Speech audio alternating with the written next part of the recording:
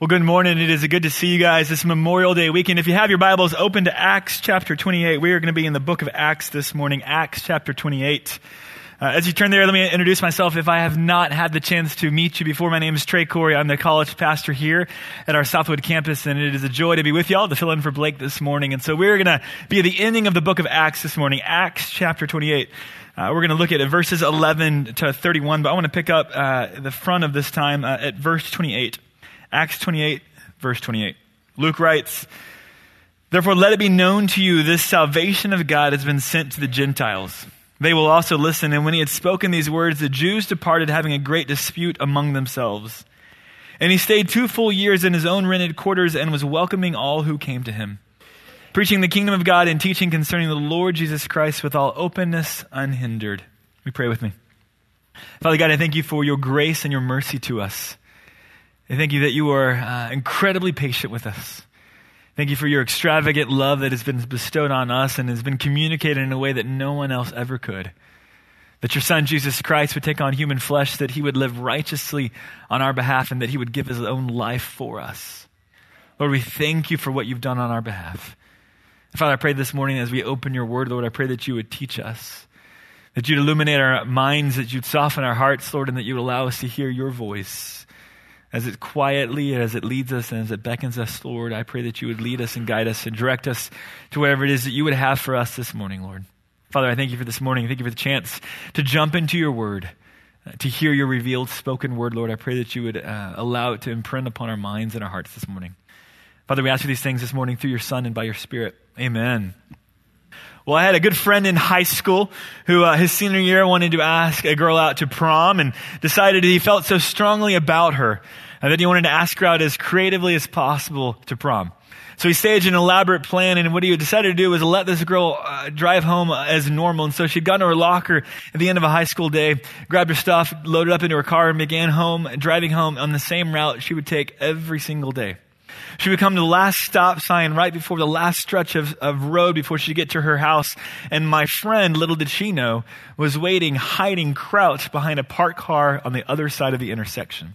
She would come to a stop at the intersection, begin to accelerate up through the intersection, picking up speed faster and faster, and she would break through on the other side of the intersection, parallel with the car that my friend was hiding behind. And as she reached parallel, all of a sudden my friend thrusts himself airborne straight into her windshield, all right? He topples down the hood of her car onto the gravel and pavement and lands scratching himself, rolling until he comes to a stop. This girl comes to a screeching stop of the car thinking she just killed somebody, all right? Runs out and within 2 steps realizes it's one of her good friends. Gets a few more steps closer and she realizes as she looks at him that his shirt is torn and ripped and mangled and there is red all over his chest. So she gets up closer, bends down on a knee, pulls open his shirt and finds written across his chest, "How about prom?" All right? I'll give the man points for incredible creativity, right? The problem, though, was this. He didn't realize that 15 minutes prior to this little roadside collision, all right, another dude would have showed up at her locker and asked her out to prom, and she already said yes to somebody else, all right? Right. My poor friend became nothing more than a romantic roadkill on the side of the road, right? Awful, all right? As he envisioned and as he imagined how this day was going to unfold, this is not an ending to the story that he would have ever imagined or anticipated, all right? In fact, he would have a hard time reconciling and dealing with this issue, and so he would go on like any mature high school kid with his band and write a song called "I'm Sorry I Asked," right? He'd call the girl a princess, and he'd talk about how he laid in the gravel, beaten and bruised, dramatizing it just a little bit, right, for everybody's sake. But for him, there's no way he could have imagined or foreseen or written a story that would have unfolded in that kind of way. If you guys were with us just a couple weeks ago, we looked at the book of Jonah. Blake wrapped up that great story, that great book. In chapter 4, we saw an ending to the book also that one could never have imagined. No one would have imagined that the story of Jonah would have ended in chapter 4 the way that it did. This morning, as we look at the ending of the book of Acts, chapter 28, we're going to see the ending of a story that I would have never have imagined it would have going to have ended this way. If you know the book of Acts at all, for us who are in the college service as we walked through this year, we walked from Acts chapter 1, verse 1, all the way to the end of the book of Acts all year long, all right? I was a little excited to end it, okay? Also was invested and really was curious to see how would Luke wrap up this incredible story of the church's missionary expansion and the kinds of tales and the kinds of stories that really were absolutely unprecedented that we saw in the first century AD. How would Luke wrap up that story with a bow? How would that story conclude? In many ways, if I was going to write the story that we'll find in Acts 28, I would have imagined Steven Spielberg would have picked up the script that I would have written that would have had the Apostle Paul and the grand Roman Emperor Caesar in a great showdown in Acts 28, all right? I would have had, of course, Paul winning Caesar to Jesus Christ, Caesar's household, Caesar's palace, and the Roman Empire all in chapter 28, right? And the gospel going to all nations. That's not how Acts 28 ends at all, is it? I read you guys the last 3-4 verses of Acts 28. How does it end? It ends with Paul sitting in house arrest, waiting for 2 years to get to Caesar, all right? In fact, if you know the book of Acts at all, we get the last 7 chapters of the book of Acts are Paul standing before one judge after another, being passed around like a hot potato, all right? As his story and as his judgment comes from one judge to another, who eventually he appeals to Caesar and is on his way to Caesar in Rome. When he's on a ship that's shipwrecked, he's stranded at an island for years, finally gets to Rome in Acts 28, and he sits in Rome under house arrest for 2 years, and the story ends, no Caesar. What a deflating ending to the book of Acts, right? Could you have any less climax, any less suspense, any less tension than what we find in Acts 28? Paul in house arrest. Are you kidding me, Luke? Now that I've completely deflated your interest in Acts 28, we're going to jump into it this morning, all right? This is not what a preacher does in most introductions, all right? But the more and more I chewed on Acts 28 and the more and more I thought about it, it really is not a finale like you and I often think of finales. And so that's why we have to kind of shift our gears as to what Luke is doing in the book of Acts. Ultimately, Acts 28 is not a finale in which we bid adieu to the cast of the characters and the stories concluded with questions that we never got answered like in the TV show Lost, right? It's not that kind of finale, all right? Ultimately, the story of Acts is going to spin off into the church age with a whole bunch of epistles and letters that we're going to get, and we'll see these same cast of characters transition on to new stories and new chapters of a larger story known as the church age, all right? So Acts 28 is not at all the ending to the book of Acts. It is but a transition marker to a new chapter that will unfold. And really what Acts 28 does for you and I is provide us 3 basic reminders that are absolutely relevant and timely for the church in all generations and all times. And really as the enterprise and the mission of the church will spin off from the book of Acts into the other letters that we'll find, ultimately, I think Luke provides us 3 reminders that are absolutely critical for the church in the midst of transition.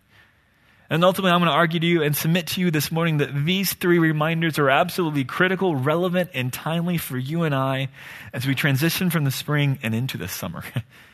And ultimately, what the summer is all about and what we're all stepping towards, I think these 3 reminders in the book of Acts, chapter 28, are wonderfully timely for us.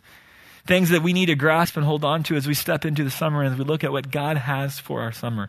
The first reminder, though, is simple, and that's this, that ultimately we are not alone.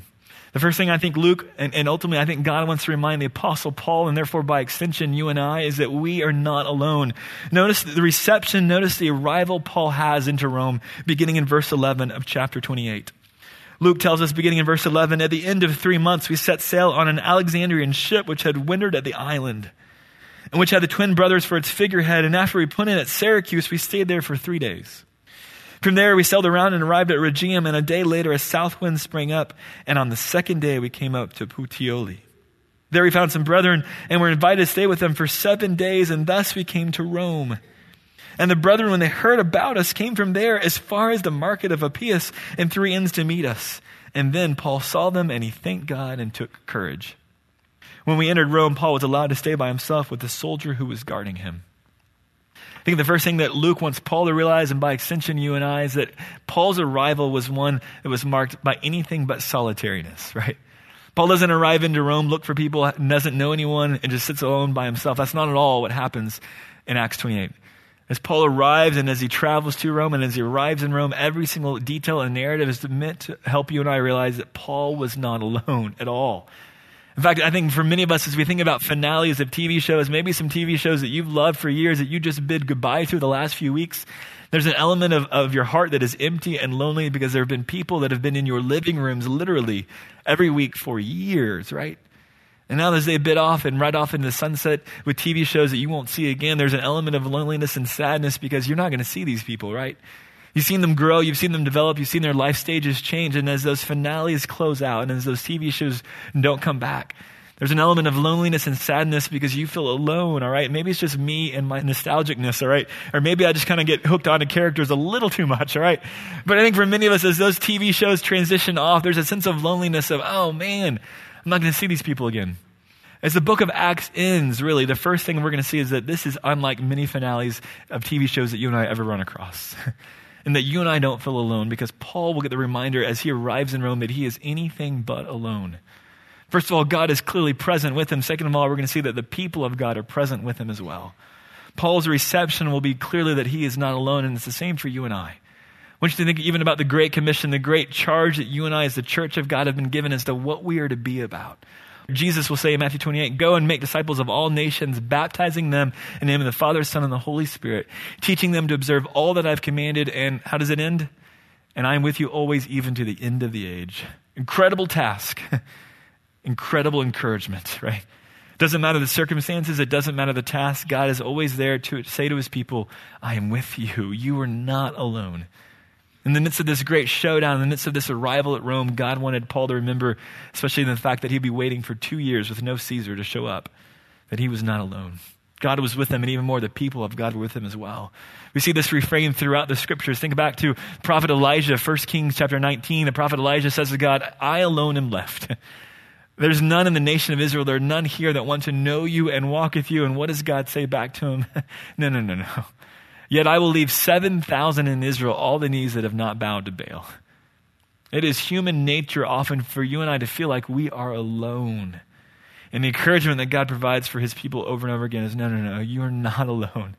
I am with you, and my people are my embodiment of another reminder of my presence. In fact, 1 Peter chapter 5, verse 9, Peter writing to a church who is under attack, who is under persecution, suffering and struggling, and he says this, resist him firm in your faith, knowing that the same experiences of suffering are being accomplished by your brethren. Resist him, who? The devil. Why? What was the devil trying to make them believe that they were alone? And what is Peter's solution to that? No. The experiences and what you are walking through, you are not the only one. Your experiences are common to all the brethren throughout the entirety of the world who are experiencing the same thing, so don't buy the lie that you are alone. I want to ask you this morning as you head off into summer and as you transition, the reality is so many of our schedules, so many of our routines begin to shift and to stop. So many of our friends and so many of our family begin to vacation, take off, and so people and community becomes a very inconsistent experience in the summer. And so it becomes very easy, it becomes very natural for you and I to begin to feel like maybe we're alone. Many of our friends are gone off, maybe summer school, maybe jobs, maybe they're vacationing, taking off, or maybe many of our friends who we're used to seeing in activities, those activities have ceased. And so all of a sudden, some of us begin to feel like we're trapped in our homes, right? Or the very people we're used to seeing we don't see. And as we step into summer with all of its excitement, with all of its opportunity, with all of its promises, you may not feel it now, but soon around the corner, there's going to begin to be this sense of maybe you feel alone.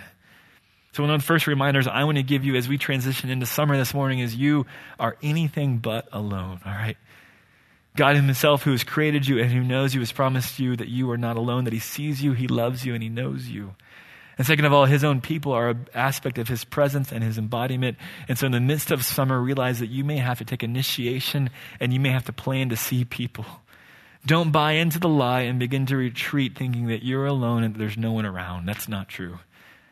It may look different and you may experience it differently this summer, but don't buy into that lie. I think it's really interesting as we look at this incredible ending to the book of Acts. Why is it that the first thing that God wants Paul to realize is that he's not alone? Why is that so critical? It feels a little bit of like kumbaya, let's hold hands, let's all tell each other how much we love each other. It kind of feels a little touchy-feely, right? Why? I think ultimately God is going to give Paul two reminders of what he's to be about and what you and I, therefore, by extension, are to be about. But if we believe that we're alone, there's no way that we're going to stand a chance at fulfilling those two reminders, those two calls, those two commands.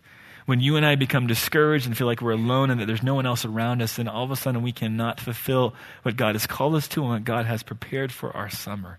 So what are those two things? The first thing we're going to see is ultimately, I think what God is going to want Paul to be about is that he's to be the one who's waiting on Jesus Christ. It's interesting in Acts 28, for me, as I was getting to the end of the story, what I was looking for, what I was waiting on was the arrival of Caesar, all right? We spent 7 chapters detailing and walking through, if you know the storyline of the book of Acts, Paul being passed around from one judge to another like a great white elephant gift, all right? He just moved around constantly, okay? And yet, there's a sense for me as I was walking through it, the whole time the storyline has a trajectory that Paul is going to arrive in Rome and he's going to stand in front of Caesar, all right? And what's fascinating is even as the story ends, he doesn't stand before Caesar. He doesn't even see Caesar by the end of the book of Acts.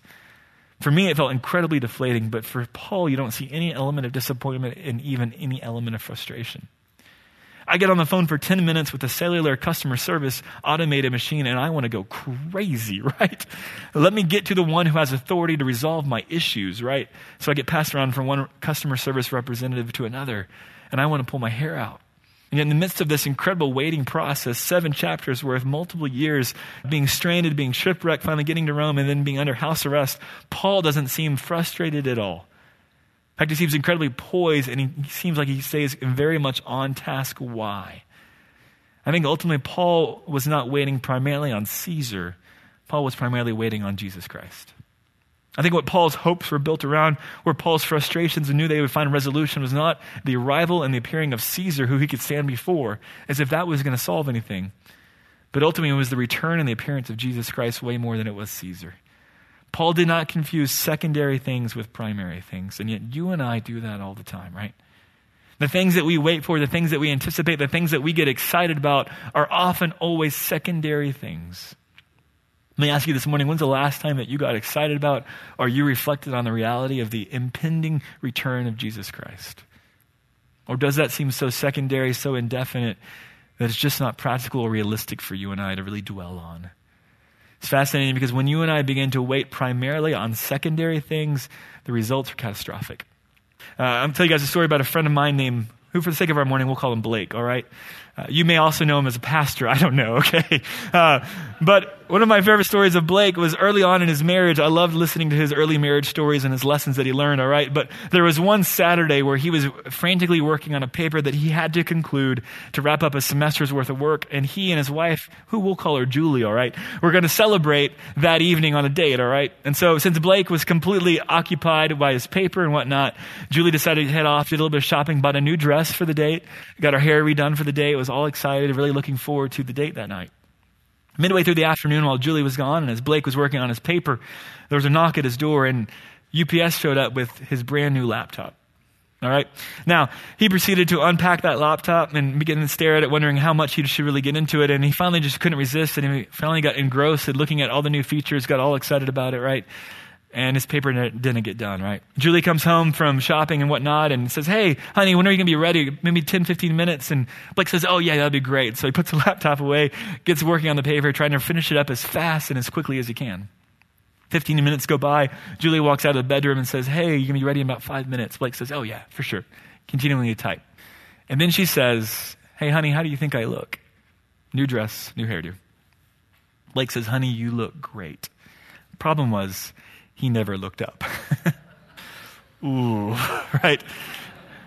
The date night didn't go all the way that he had hoped it might go, right? It wasn't exactly as pleasant as he thought. Why? Because gadgets are the great evils of our society? No, right? Although men be weary of arriving gadgets and deliveries, right? But here's the deal. Why? Because Blake was set and determined in waiting and anticipating things that were secondary. He missed what was primary, right?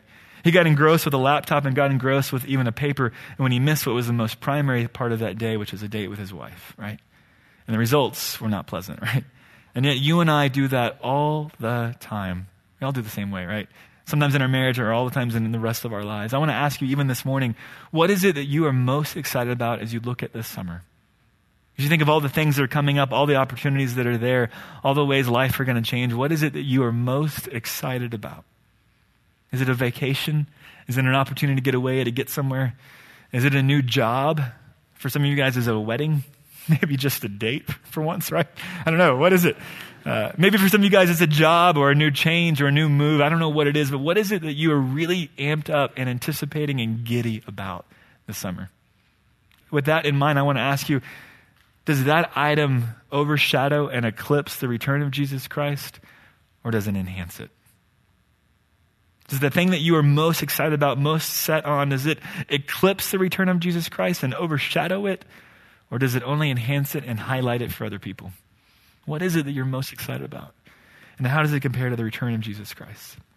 Because what's interesting is this, that ultimately what you and I are most absolutely bent on and waiting for is what we will ultimately begin to proclaim to the world. It's interesting, I think as we look even at one of my favorite quotes comes from C.S. Lewis, and he says this, as we think about waiting for secondary things, he says, God made us. He invented us as a man invents an engine. Now God designed the human machine to run on himself. He himself is the fuel our spirits were designed to burn, or the food our spirits were designed to feed on. There is no other. That's why it's just no good asking God to make us happy in our own way without bothering about religion. God cannot give us a happiness and peace apart from himself because it is not there. There is no such thing. You and I were designed and built on an anticipation of the return of Jesus Christ and the fulfillment of all of his promises, and there is no greater satisfaction that we can find apart from that pursuit. Everything else is secondary. Everything else is deflating, disappointing, and a letdown. And yet we spend all of our lives running and chewing and racing after those secondary things when we miss ultimately what God primarily has in store for us, which is himself. Again, what is it you are most excited about? What is it you are most anticipating? And does it fuel your worship of God, or does it distract from it? What is it for you as you look at the summer? It's interesting because what you and I are most excited about, what we are anticipating the most as we wait on it, is what we will eventually and naturally proclaim to the world. Luke will I think remind us that not just that we are waiting on Christ, but we are witnessing of Christ. This past week, we had an opportunity as a family to get away. We had a great Groupon deal that popped up for the Great Wolf Lodge in Grapevine. Awesome, fun family spot, all right? We were incredibly looking forward to it. In fact, the last few weeks, we've been talking all about it. And so my precious little 3.5-year-old girl, Caroline, was super amped up and excited about the Great Wolf Lodge. And so as you would suspect, anyone and everyone who was in listening shot of whatever she wanted to talk about was going to hear about the Great Wolf Lodge, right? In fact, in the last 2 weeks, any artwork that came back from the Mother's Day Out program that Caroline goes to was about the Great Wolf Lodge, all right? I'm not lying, all right? It would say by Caroline about the Great Wolf Lodge, all right? The Great Wolf Lodge was what she was most excited about. And so to anyone who would listen, she was telling them all about it, and it was awesome, and we had a great time. But it is absolutely natural, whether you're a 3.5-year-old, a 33-year-old, or older, that what you are most anticipating, what you are most excited about, is also what you're most quick to proclaim to anyone who will listen. And what we find Paul doing here at the end of Acts 28 is doing what he's always done to anyone who would listen. That was proclaiming what he was most excited about, the coming reality of the kingdom of God. I want you guys to pick it up in verse 23. Look with me, if you will, again, Acts 28, beginning in verse 23. Luke tells us that when they had set a day for Paul, they came to him at his lodging in large numbers, and he was explaining to them by solemnly testifying about the kingdom of God and trying to persuade them concerning Jesus from both the law of Moses and from the prophets, from morning until evening. Some were being persuaded by the things spoken, but others would not believe. Pick it up in verse 30. And he stayed 2 full years in his own rented quarters and was welcoming all who came to him, preaching the kingdom of God and teaching concerning the Lord Jesus Christ with all openness, unhindered. For me, as I thought about Acts 28, it felt like an incredible letdown. It felt like a waste of 2 years, right? Paul's just sitting in house arrest. Why has he not gotten to Caesar? I think ultimately I was waiting for the resolution of the wrong plot line. Ultimately, I think Paul didn't miss it, though, and therefore he wasn't wasting his time waiting around for Caesar. But to whoever would listen, Jew and Gentile alike, he would take every opportunity, not just to all people, but also in any situation, to proclaim the glories of God himself, the grace of God, and what Jesus has done and what Jesus will do in the future. To any who would listen in any situation, Paul found himself, he was constantly proclaiming the kingdom of God to whoever would listen. In fact, it's interesting, in Acts 28, he will talk about the Jew and the Gentile who will get to hear this message. And then even as you walk through the book of Acts at large, if I can expand the scope real quickly and walk you through the book of Acts, it's fascinating as you think about all the different situations that the people of God find themselves. There are moments where the people of God are performing miracles and the crowd is adoring and worshiping them. And then there are moments where the crowd is turning on them in a heartbeat of a change to kill them. But in the midst of the miracles or in the midst of the mayhem, the people of God are worshiping and proclaiming the kingdom of God. It's not just miracles and mayhem. It's even in the midst of harbors where ships are being docked, or in the midst of handcuffs where the saints of the people of God are being handcuffed and in prison. It doesn't matter, harbors or handcuffs, the people of God are proclaiming the kingdom of God. Even in roadside collisions, as Paul is collided with Jesus Christ in Acts 9, or in the midst of councils in Acts 15, it does not matter. The people of God are proclaiming the kingdom of God. As you walk through the book of Acts, the scenarios, the environments, the situations are so diverse. It's so fascinating because in any and every situation, in much and little, in freedom and arrest, the people of God continue to proclaim the kingdom of God because what they are waiting most for was the realization of the appearance and the return of Jesus Christ. It's fascinating. First, because I think as we think about summer, I think for many of us, we see summer as an off season, right? Much of life ceases, much of the routines of life change. And so I think for many of us kind of think, hey, summer is a time to take things off, kick back, and lean back, right? In some senses, life kind of just shifts. The gears kind of shift down, and it kind of slows down, which is wonderful. But I want to challenge you as you step into the summer, not just that you'd be looking for community, not just that you would be ultimately realizing that what you're most should be looking forward to, the return of Christ, not something this summer. But lastly, I want to challenge you to have your eyes open for the opportunities that may be there this summer to proclaim Jesus Christ to whomever you may run into. I had an opportunity a few months ago. My parents kept our kids, and we took off on a little date weekend, Marcy, my wife, and I, to San Antonio. I had a great time, stayed on the Riverwalk, got some great Mexican food.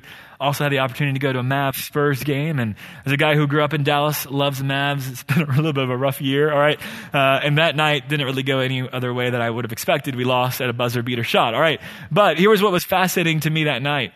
I hadn't been to a Mavs game in years, was so amped up, so excited. We paid, I got some really, I think, some pretty good seats for that night, and we're really looking forward to it. And I, frankly, talked myself up saying, you're here with your wife on a date weekend. Don't say hello to her at tip-off and hello to her at the buzzer at the end, right? Engage her well, all right? And so have a great night together. But what I didn't expect was what God would do on the other side of me, all right?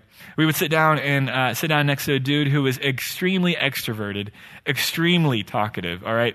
Who, I don't know if he was there for the game or what, because he was not just a talkative guy, but he was the kind of guy who wanted eye contact as you talk all the time, which meant this is not helping me watch the game, which is over here, right? So there's a little bit of frustration brewing in my heart through the first quarter. I remember literally going, Lord, why? Why? Why here? Why him? Why now? Right? Why? What is the deal? Right? And yet my wife, who is always more spiritual than myself, was gracious in engaging him and talking with him, getting to know him, getting to hear his story.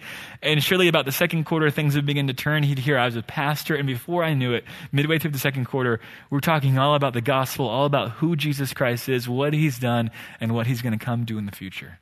And how Jesus Christ is different and distinct from every other world religion and every other religion's founder. He is unique.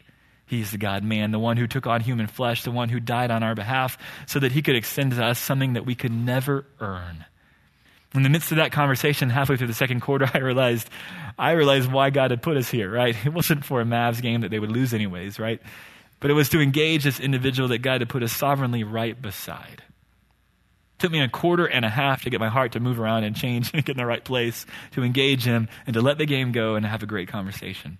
And I'll tell you, even when we did that, it was unlike most conversations I've ever had, because we'd have moments of, this is the nature of who Jesus is, this is what he's done. And then seconds later, we'd be screaming, that's a foul, Duncan's traveling, come on. And then back to the gospel, back to the game, back to the gospel, back to the game, all right? It was unlike most conversations I've ever had, all right?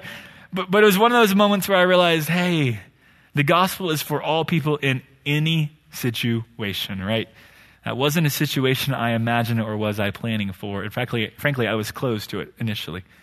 And one of the things I want to challenge you to as you consider this summer and the different opportunities and things that the Lord may have planned for you, have your eyes open, because this is not the off season. And frankly, there may be opportunities that are even more impacting and powerful that you may not be imagining as you step into the summer. I don't know for you if it's someone who's new doing an internship at your job. I don't know if it's someone who's in your summer school class.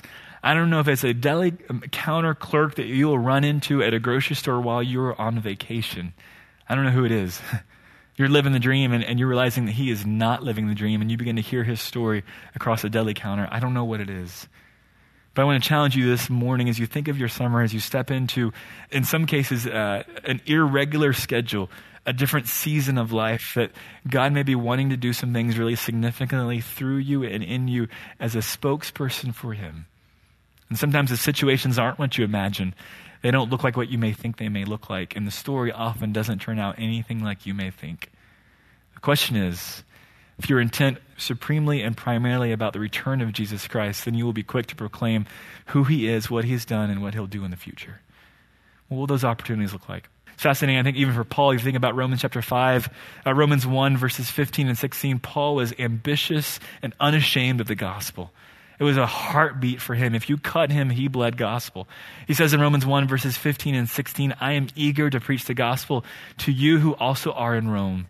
For I am not ashamed of the gospel. For it is the power of God for salvation to everyone who believes, to the Jew first and also to the Greek. Romans 1, 15, 16. Paul was unashamed of the gospel, and particularly was excited to get to Rome to declare it and to proclaim it. In fact, I once heard from maybe a professor or somewhere along the way in seminary, someone said that you could tell the meaning of a book of the Bible by looking at the first word and the last word, which frankly I thought was preposterous, right? How does that work, right? But actually in the book of Acts is actually, I think, spot on, dead on, right? First word of the book of Acts is the. Last word of the book of Acts is unhindered. The story of the book of Acts is not just the acts of the apostles, but it is a story of those who are the unhindered, right?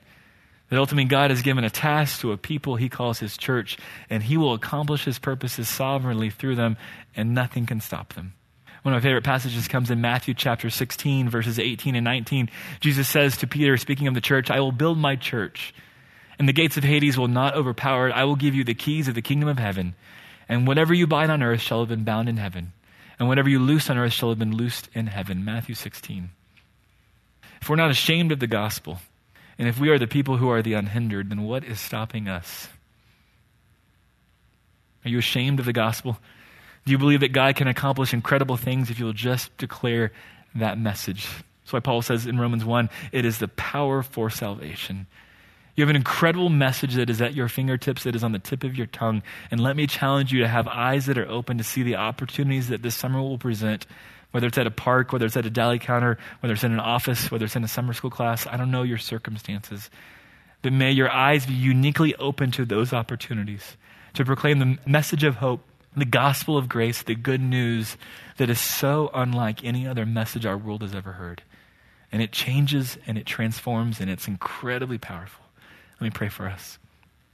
Father God, I thank you for that incredible message that you've put in our hands, that you've made us ambassadors of reconciliation, that you've made us spokespersons for you and for your kingdom, that we in our weakness, we in our intimidation, we in our insecurity, for some reason have been given the incredible privilege to represent you and declare to the world at large who you are and what you're doing. And Father, I pray for us as a church, for us who know you, Lord, I pray that you allow us to be bold in our witness, that you would allow us to have purified hope that is resolute and set on the return of Jesus Christ, that would not confuse secondary things for primary things, that we would be intent and that we would meditate, that we would be reflective of your imminent and near return. And Father, I pray for those of us who may not know you, who may not have a relationship with you at all this morning. Father, I pray that you would allow them to consider the reality of what you've done on their behalf.